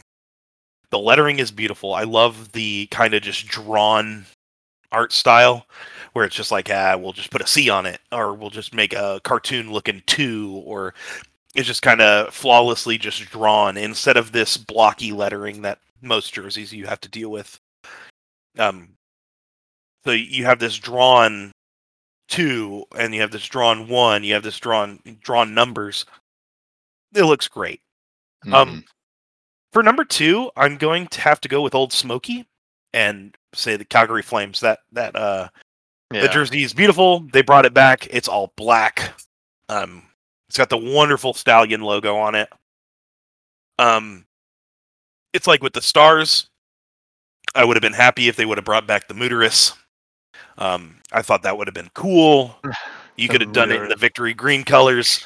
I've seen some wonderful concept art for changing just the Mooteris style, but keeping the getting rid of the uterus look that people say, and just putting the bowl with the star on it.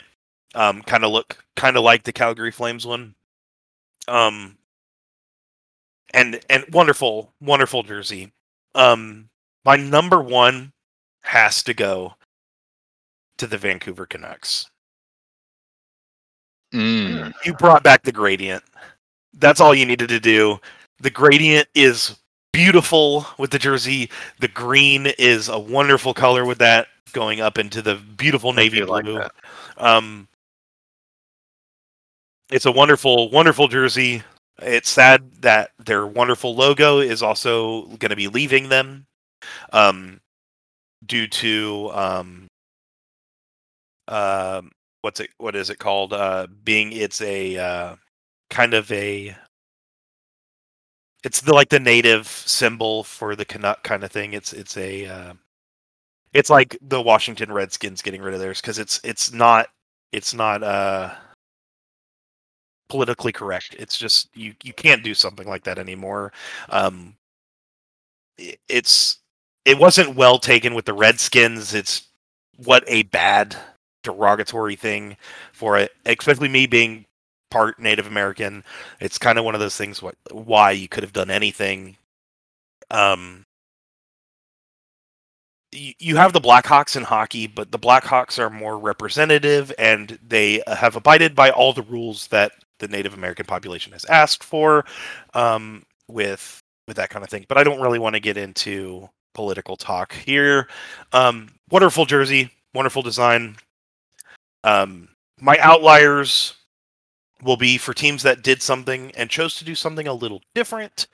You have I have the Montreal Canadiens. I got it right this time.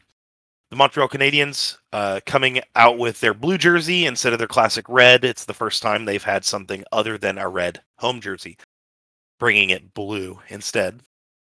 And then you have the Phoenix Coyotes, another purple kind of jersey like the LA Kings. They brought in more of a Phoenix Suns colors for it. It's purple and orange. It has the what do they call it? What is that called? The Kachina Phoenix on it. Is that what they call it? Maybe. Um, and the desert kind of rim at the bottom. It reminded me a little bit of when there was a joke around bringing Tampa Bay a New Jersey, and the joke was that Tampa Bay had a ring around the bottom of it that was filled with palm trees, um, and everybody hated it. I mean, of course, it was a joke, but a wonderful jersey on that too. Now let's get into the best part of this whole thing. What's the worst jersey? Oh, well, I'm glad you asked because I think it's the Arizona Coyotes.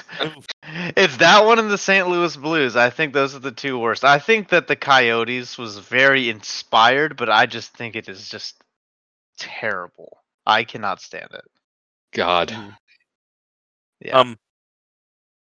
The Phoenix Coyotes one, I didn't pick them for a favorite. They were an outlier because they were different. Yeah. They were very Yeah, different than everybody else was. yeah, I think that I appreciate them trying something different, right? Because I think that the bottom of it with the desert and the mountains and the cactus and the moon, I think that's really cool. But I just think the way that it came out looking is less than stellar. Yeah. And what's your worst one, Jimmy? What are you going to throw into the mix here? Oh well. My take. I think that Canucks jersey is trash. Um, Oof. gradient color. Really? Yeah, I do not like that gradient color scheme on sports jerseys. The Atlanta Falcons tried it this year. Garbage. I just don't think it looks great on a hockey jersey. That's my take. Oh, I love the gradient. And Cool. Yeah. There's honorable. I'm going to give an honorable mention to the LA Kings for riding the Lakers' coattails of success, trying to get their colors on there. They've had it. You see, you say that now you're going to make all the LA Kings people angry, but that's not Good. really too big of a deal. But LA Kings have been purple and yellow before. They've had the purple and yellow jerseys. They had the actual the little crown that's at the bottom of their logo. That used to be the logo on that purple and yellow jersey that they had. Yeah. I guess it's just more of a recency bias thing because the Lakers are now back to being relevant and good. Now let's put on these colors again. Yeah. And my worst jersey goes to a team that a couple teams did this where it was like you could have done anything and you brought a jersey that looks exactly like what you're already wearing. Like you could have done anything. Oh, I know what you're But about to do. we're going to the one that you could have done absolutely anything, and you chose to add 3 stripes onto the jersey. Detroit Red Wings. Out of any jersey, you brought a white jersey and added 3 gray stripes. You could not have chose to do anything dumber. Get their ass. It is awful. You have your Detroit, your Stadium Series jerseys that are wonderful and beautiful, that don't have the wheel, the Detroit wheel, winged wheels logo. I love the logo. I mean, it's weird, but I mean, it represents Detroit. If you're gonna have a logo that represents anything, it represents Detroit. But you brought a jersey that's literally white. And you go, this is our reverse retro jersey. When you have beautiful Stadium Series jerseys, you have beautiful outdoor game jerseys, and you bring in nothing. You literally are that kid in class that did nothing on the project, and last minute you have 20 seconds to turn it in, and that's what you do. Like that's what they brought. They didn't even know the retro jerseys was a thing. They were told yesterday, the day before it was supposed to be done, and they were like, "This is it. This is what we drew. You know, we've spent years thinking about this. This is what we want." And I mean, you guys know. You guys are both teachers. You know what I'm talking about with some of the kids there. That's how you're pandering to me. Yes. That's how. Yes. That's how I feel about that jersey.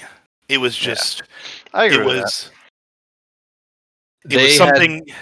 They had an entire poster to create something beautiful with, and they put shit in the corner and turned it in and be like, okay, yeah, that's good enough, right?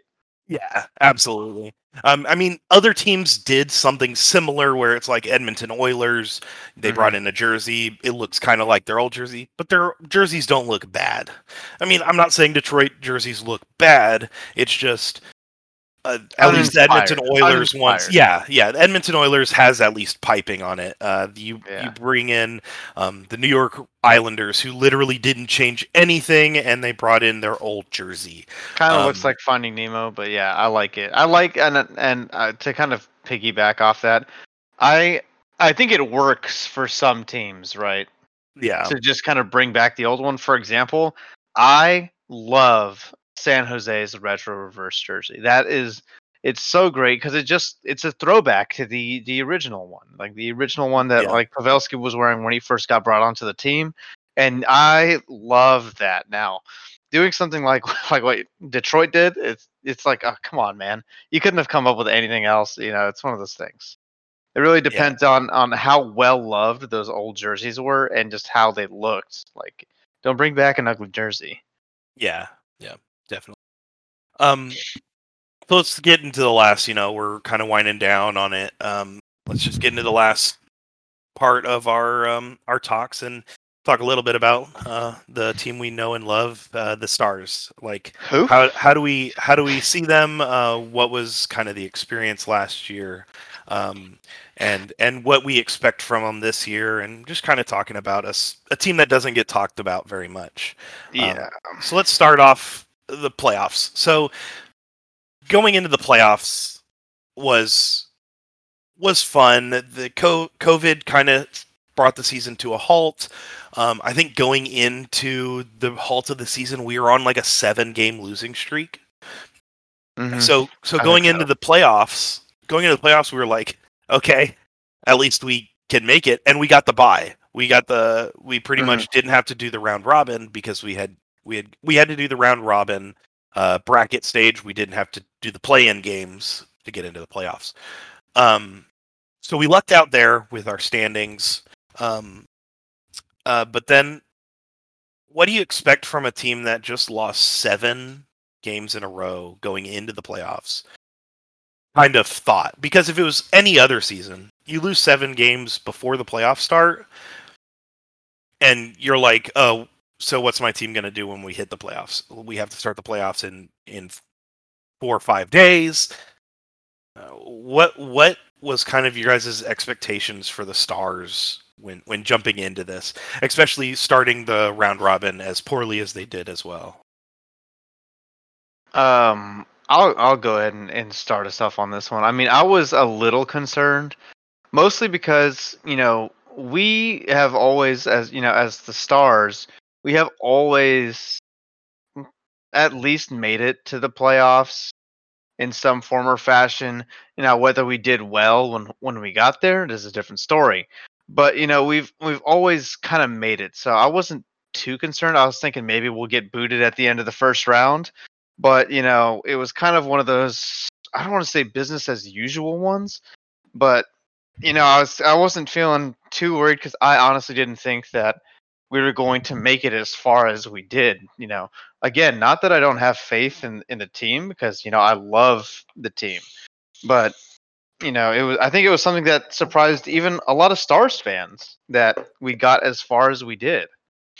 And but I think it kind of shows the real grit that this team has, and I think that and we've talked about this outside of this podcast, but I think that the Stars are one of those teams that do better when they're playing the same team a couple times, back to back. So I think even though the baseball style schedule that we have now is weird, I think it's going to benefit teams like the Stars a lot more, who really learn from playing these Yeah, teams. yeah. So what you're saying is pretty much the Stars can get in there. They learn Mhm. how their opponent plays and can easily come back Yeah. the second game. Yeah, so they kind of learn the ins and outs and where these teams got them, and that I think that's what really helped us. And I think also having that time to recover once everything did start shutting down also helped the Stars out quite a bit, Hmm. because I think they're one of the ones that once the injuries start coming, they just they don't stop, and and and Yeah, it really takes the wind out of the Stars. And so for them to have that time to regroup and then just kind of sync up as a team, and I think for the playoffs, the round robin was a great way for them to analyze their weak points. And they, in my opinion, they really came back and patched up those holes in the ship, and long enough to make it to the finals. yeah. No, they definitely showed. Um, like watching them Mhm. going into the playoffs, they go through the round robin stage. I think they only beat St. Louis in the round robins. Yeah. We lost to Vegas. We lost to Colorado. We played St. Louis, um, which is funny because St. Louis ended up getting kicked out. St. Louis lost all of their games. We won the one against St. Louis. St. Louis ends up getting kicked out in the first round of the playoffs um, to Vancouver. We beat Calgary, and I think that's where I go into it, where we're very much that team. We learn how to play against a team. Uh, we know after the first game where we got beat and where they Mhm. let up, and we recuperate. We come back stronger. Which is why I'm glad we played the first 4 round robin games and then we played Calgary first. I'm not saying Calgary's bad in any demeanor, but we've always played really well against Calgary. So getting our skates under us for Calgary and going into the series against Colorado and then Vegas, I think the beating Calgary out and actually seeing that we had the team to actually compete did help the Stars build the Mhm. momentum into the rounds. What's your take, Jimmy? What did you think of the Stars run? What was your thoughts just going into the playoffs for the Stars there? I mean, my big thing, I was not expecting them to have the run all the way to the Stanley Cup. Um, Before the COVID shutdown, when they were on that um, losing streak, I was concerned. That COVID break could not have happened to a better team. Yeah, Honestly, that really helped them right the ship. Figure out what was going wrong. Get that good recovery time, and when they were finally able to get back on the ice and eventually make it to the playoffs, I like I said at the beginning, I really did not expect them to make that much damage, Hmm. do that much damage in the playoffs. So basically, them going beyond the first round, I was like, this is a treat. This is awesome. Like, I wasn't expecting a Stanley Cup out of this. I was just happy to see them make a deep run and enjoying it the Yeah. entire time. And they were definitely enjoying themselves too. It was just a shame that they came up short against Tampa Bay, because there's a couple times then I definitely thought it was possible that they could win it all. And I gave myself that hope. Yeah. Unfortunately, it fell a little short, but I mean, at the same time, I don't think usually when you see your team lose in the finals, you're pretty devastated. I don't think I was ever devastated when they lost to Tampa Bay. I was like, damn, look at them. Like, they made it this far. That's damn impressive. yeah. Yeah. One of my favorite talking points with anybody who watches hockey is the Stars making that run.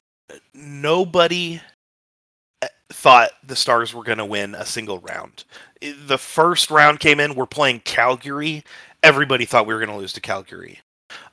It was kind of a toss up. Some people might have said, Stars are going to win this, all this kind of stuff. And then you get into Colorado.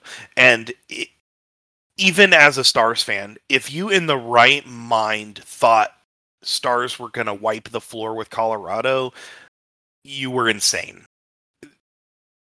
The only way the Stars could beat Colorado is in the exact fashion that they did. Every game was hard fought. There was no we wiped the floor, we beat them. There was no standout game where it was like, yeah, the Stars have got this. It was a hard fought series all the way through, and not only was it hard fought, but ended spectacularly in a game 7 overtime win. Which is the only way you can close out a series like that against a team like that. Um, and then you go into Vegas, and again, Vegas is this big team that came into the league, went to the Stanley Cup Finals their first year. Everybody constantly thinks they're going to repeat it, go to the Stanley Cup Finals and win, and try to get the win to get in early Stanley Cup that some teams still do not have. Um, and everybody thought Vegas was going to play their defensive game and beat the Stars out. Um, but the Stars kicked them out in 6 games. I, I thought it was I 5. I thought it was It's 5. 5 games. 5 games. You're right. Vegas only had two games up, and that one was a wipe. Like, we came in game 5 and said no, we're going to the Yeah. Cup Finals. Um, and that being said, I just thought about this is when you're going into the second round against a team like Colorado and you're up during game 5, um, and you're up in the series game 5, and you go in to play game 6 and you lose game 6 like they did, playing a team that everybody thinks whoever wins this series is going to the Cup Finals. In the exact same manner that it did the year before. Stars were playing the Blues. They were up. Stars easily could have taken the series in game 6. Then they go into game 7. And every Stars fan was going into game 7, into that overtime, going, it's going to be a repeat of last year. We're not going to hold our own. We're going to lose in overtime. We're going to lose just like we did last year. And like, That's the one question I want to ask any team, any player, um, when you're going into a game like that and it's happening exactly like it did the year before. What mentality do you have to bring yourself into to not think about the previous year for the same manner for it to happen? And of course, the Stars overcame. They brought in wonderful Kiviranta, JFK, um, and with spectacular fashion finished out that series, which is wonderful. Then, of course, they go on to face Vegas, and then everybody loved them going on and facing Tampa Bay. And boy, when Stars won that first game. That's when I had that hope. I was like, "Oh my god, they might Yeah, it's actually like, do oh, this." we're gonna, because that first game, if I'm not mistaken, I might be misremembering, but we dominated that first game, like pretty well. We played a wonderful defensive game. I Yeah, in domination, as in we played defensively, we played our game.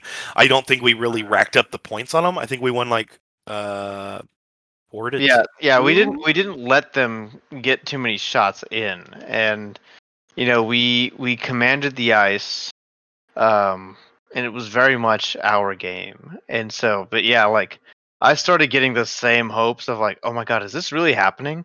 Because yeah, going against Colorado again, it was one of those things. The last time I had been to a Stars game in person, a finals game at least, a playoffs game, was against Colorado, and it was like, oh, cool, like we're playing Colorado again, we might lose, and like you said, I was like on the edge of my seat, and I was like, oh my god, we won, we beat Colorado, we're going on to the next round, and then it was like, oh, it's Vegas. Well, Vegas kicks the crap out of us, and so for us to blow Vegas out like we did, where we just completely commanded the ice. And, it wasn't like a blowout. We played very defensively against Vegas. It wasn't high scoring games like Colorado was. In Colorado Yeah, series, we had high scoring games. And then with Vegas, I think, we might have had a game that went to 5 or 6, but most of them were low scoring, big defensive games. And yeah, so I was just like in disbelief when it was like, okay, game after game after game, we're winning the Vegas series. And we finally win that last game, and I was like, holy shit, we're going to the finals. I can't believe like what's going on. I'm screaming, I'm yelling, I'm like jumping around. I don't remember if we watched that game together or not. I No, think I we don't think did. so. I think we I did think on we that one. watched it online. I think we watched it, Yeah, yeah, yeah, online together. We weren't like physically with each other. But yeah, I remember the first couple of games here. I think actually the first game against Tampa, we all were together watching that one. yeah. We were. I was. I know I was over at Yeah. least. I think you were there, Jimmy, because then we tried to recreate it, That's right. Yep. to recreate the luck that we had, and it Yes. just it just fell short. Yeah, But it yeah, fell I flat there. remember. But yeah, I just see I had that sense of sadness when they lost, just because I think the last time, as a Stars fan, that I saw them in the finals was as a kid, and so I was like, I was hanging all my hopes on it. I got too sucked in. I got Yeah. too sucked in. So when they lost, I was just like, I want to be alone and sad now, but I'm fine now. A little bit. I don't know. Yeah. Yeah. It was a wonderful series for sure. At least coming up with 2 wins in that series. Losing it in game 6 wasn't superb, but hard fought games from both sides. Losing to Tampa 2-0 in the final game was kind of a heartbreak, but um, the Stars were worn down. We were missing Yeah. Boxa, we were missing Como, we were missing Cogliano. Um, that's pretty much our checking line. Our entire checking line was gone, and if you're going to compete against Tampa Bay, you need that pressure. You had no other player to step in and provide the pressure that line provides. And it's was initially what happened. We couldn't place that line against Tampa's top line, so we eventually just started losing to their top line. We didn't have a a line to push back. So getting that off of our shoulders with the Stanley Cup and everything being lost there, going into this season, we're down Sagan until March, I think it was. Down Bishop. We know being down Bishop isn't the biggest of deals, because we have Hudobin and we have Jake Ottinger as backup, who's going to hopefully eventually take over as the team's goaltender, number one goaltender. Um, you start to think about that taxi squad. And when Bishop comes back, do you put Ottinger in that taxi squad if he's been performing well? Or do you think we just put him back down to the minors and hope Bishop and Dobby can carry the rest of the season to the playoffs? You're also down Sagan at the beginning. We didn't pick up anybody to replace. We lost Corey Perry. We re-signed Hintz and we re-signed Gurionov, which was wonderful additions, wonderful pieces. We sign Pissick. I think that's how you say his name. I hate if I pronounce that wrong, but I think that's what I've heard everybody call him because they make fun of it. But it's a name. It looks cool on a jersey. P-S-Y-S-K. Just looks great. He's number 13 this year for the Stars. We lose Janmark to Chicago Blackhawks. Pick up Janmark. Corey Perry, of course, we've talked about it, goes to Montreal. So we lose Johns for this entire season. Johns has opted not to play. And you're looking at the team, and we're kind of going in with a team down an all-star like Sagan. People say, "Oh, Sagan came into this team and he scored a lot of goals, got a lot of points, but he hasn't been playing the same since." And all I can say to that is the same thing that happened to Madonna is happening to Sagan. When you bring in a coach that plays a very heavy defensive system, your top player is going to either learn to play that way or he's going to be traded. And Sagan had to learn how to play defensively, and he plays defensively like a real number one forward now. So he's declining on goals, of course. He's still one of our best. Luckily, Gurionov comes in, the goal scorer, Skorionov. And then we have Hintz, who's wonderful on that line as well, playing with Gurionov, two of the fastest forwards the Stars have, along with a very strong defensive core. Being first line is going to be Lindell and Klingberg. Second, a big showing from Alexiak last year and into the playoffs. And with his partner, the wonderful Miro Heiskanen, who I don't think anybody will argue with me, especially not in this group because we're all Stars fans, but will be a Norris Trophy winner for Best Defenseman.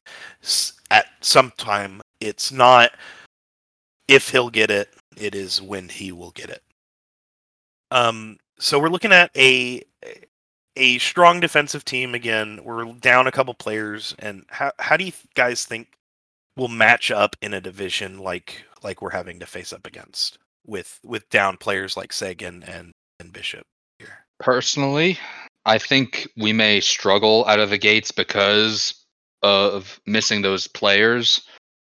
But I think when we get them back, it will be a little bit of an adjustment to get them back into the swing of things. I think we can regain some of that form that we had last year. It's just a matter of being patient with it, because I'm kind of at that point. I'm not expecting us to dominate this division right from the jump. Would that be nice? Sure, but we are limited because of those injuries. So I'm not expecting a whole lot to start, but I do think once we have everyone back to full health and everyone's playing to the full capacity, we should be able to get back to where we've been. Yeah, I mean, I would agree from that because or agree with that. I'm sorry. Um, I think that with Sagan and Bishop out, I think honestly that we're gonna be okay. Um, like you said, like we've already talked about, we've got Hudobin, you know, signed again. We've got Ottinger there, which he did good the like 1 or 2 games I saw him play, and so I'm not too concerned. And even then, even with a big gun on the ice like Sagan out, we still have so many good like alternates that we can put forward, and I think that the playoffs was actually a big sign of that, because we had people that had to step out and we discovered people like Kivi Ranta that, we never would have found out about had these injuries not occurred. Now, obviously, I don't want, our players to be injured. I don't want, regardless if it's our players or someone else's, that's never great. But we discovered all these talents and we were able to survive and thrive, without some big names during the playoffs. So I think in the end we're going to be okay. And even if we have a rough start, we had a really rough start to last season. I mean, so bad that I was like, I don't even think we're going to make it to the playoffs, and then we made it to the finals. So overall, I'm not concerned. The Stars have you know pulled out miracles from nothing before, so uh, I'm interested to see them do it again. Good points. Yeah, wonderful additions we have coming up. We've got Tidal Andrea coming up as well. Like you said, we've got players you can put in that first center lineup where Sagan is. We have Pavelski. He can easily fit that top line. Um, we have Hintz, who doesn't normally play center but can. Um, you have a wonderful lineup of guys. You have a bunch of prospects coming up. We have Thomas Harley for a defenseman. We have Tidal Andrea as a center. We have Riley Tuft, who doesn't look like he's what we thought he would be, but he's still a great overall player. And Jake Ottinger. Hopefully, he'll be the all-star goaltender we all want and thought that we would get when we picked him. And hopefully, it rounds out the series to be a wonderful, wonderful season to this weirdly started year. But Agreed. yeah, Mhm. other than that, I think if everybody would like to join us next time, I think we'll figure out a day where we will constantly put this, whether it be every 2 weeks, once a month, maybe every week if it's popular enough or people start listening to it. The only thing you can do to support right now is listen. And it's wonderful being able to talk hockey, um, talking about things that at a level that anybody would understand and big hockey fans would only know some of the terms kind of thing. It's wonderful to be able to talk. I always have these guys included, people telling me to stop talking about hockey, and what better way to get all my hockey stuff out from talking about it. Um, but yeah, if you can support it, we are the Puckin Celly podcast. And if you have any friends, kind of give them the go ahead. Until then, until next time, we're out. Peace. Adios.